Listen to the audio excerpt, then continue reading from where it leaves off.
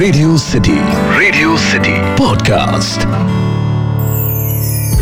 Radio city पर कहानी पौराणिक भारत की।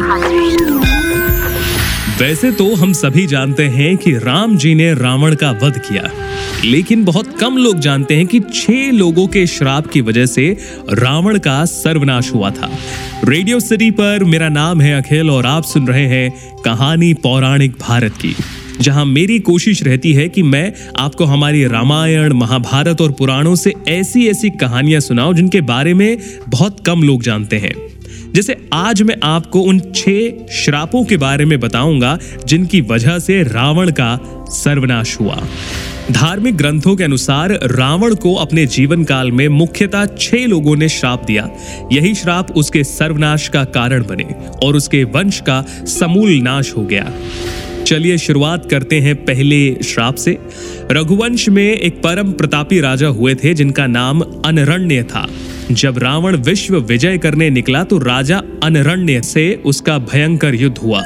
उस युद्ध में राजा अनरण्य की मृत्यु हो गई, लेकिन मरने से पहले उन्होंने रावण को श्राप दिया कि मेरे ही वंश में उत्पन्न एक युवक तेरी मृत्यु का कारण बनेगा। अब बात करते हैं दूसरे श्राप की।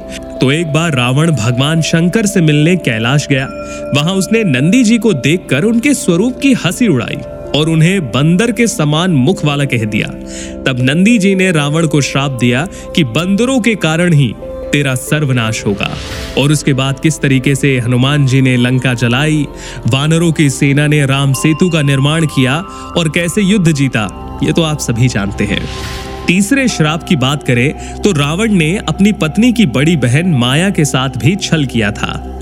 माया के पति वैजयंतपुर के शंभर राजा थे। एक दिन रावण शंभर के यहाँ गया। वहां रावण ने माया को अपनी बातों में फंसा लिया। इस बात का पता लगते ही शंभर ने रावण को बंदी बना लिया। उस समय शंभर पर राजा दशरथ ने आक्रमण कर दिया। उस युद्ध में शंभर की मृत्यु हो गई। जब माया सती होने लगी तो रावण ने उसे अपने साथ चलने को कहा। तब माया ने कहा कि तुमने वासना युक्त मेरा सतीत्व भंग करने का प्रयास किया है, इसीलिए मेरे पति की मृत्यु हो गई, अतः तुम भी स्त्री की वासना के कारण मारे जाओगे। चौथे श्राप की बात करें तो एक बार रावण अपने पुष्पक विमान से कहीं जा रहा था। तभी उसे एक सुंदर स्त्री दिखाई दी जो भगवान विष्णु को पति रूप में पाने के लिए तपस्या कर रही थी। रावण ने उसके बाल पकड़े और अपने साथ चलने को कहा।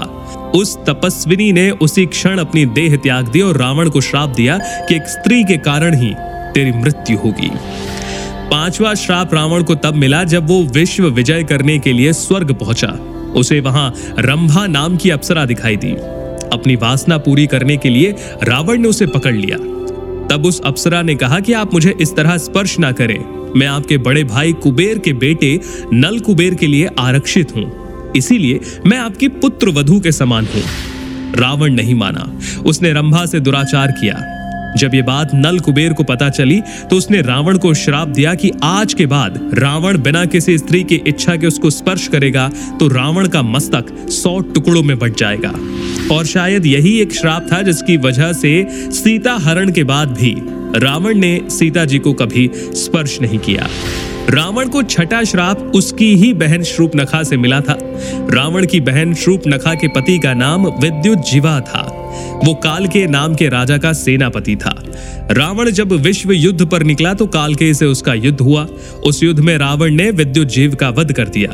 तब शूर्पणखा ने मन ही मन रावण को श्राप दिया कि मेरे ही कारण तेरा सर्वनाश होगा। और उसके बाद क्या हुआ ये हम सभी जानते हैं कि कैसे शूर्पणखा की नाक काटी गई, वो रावण के पास गई और सीता हरण और फिर राम रावण युद्ध और रावण का वध।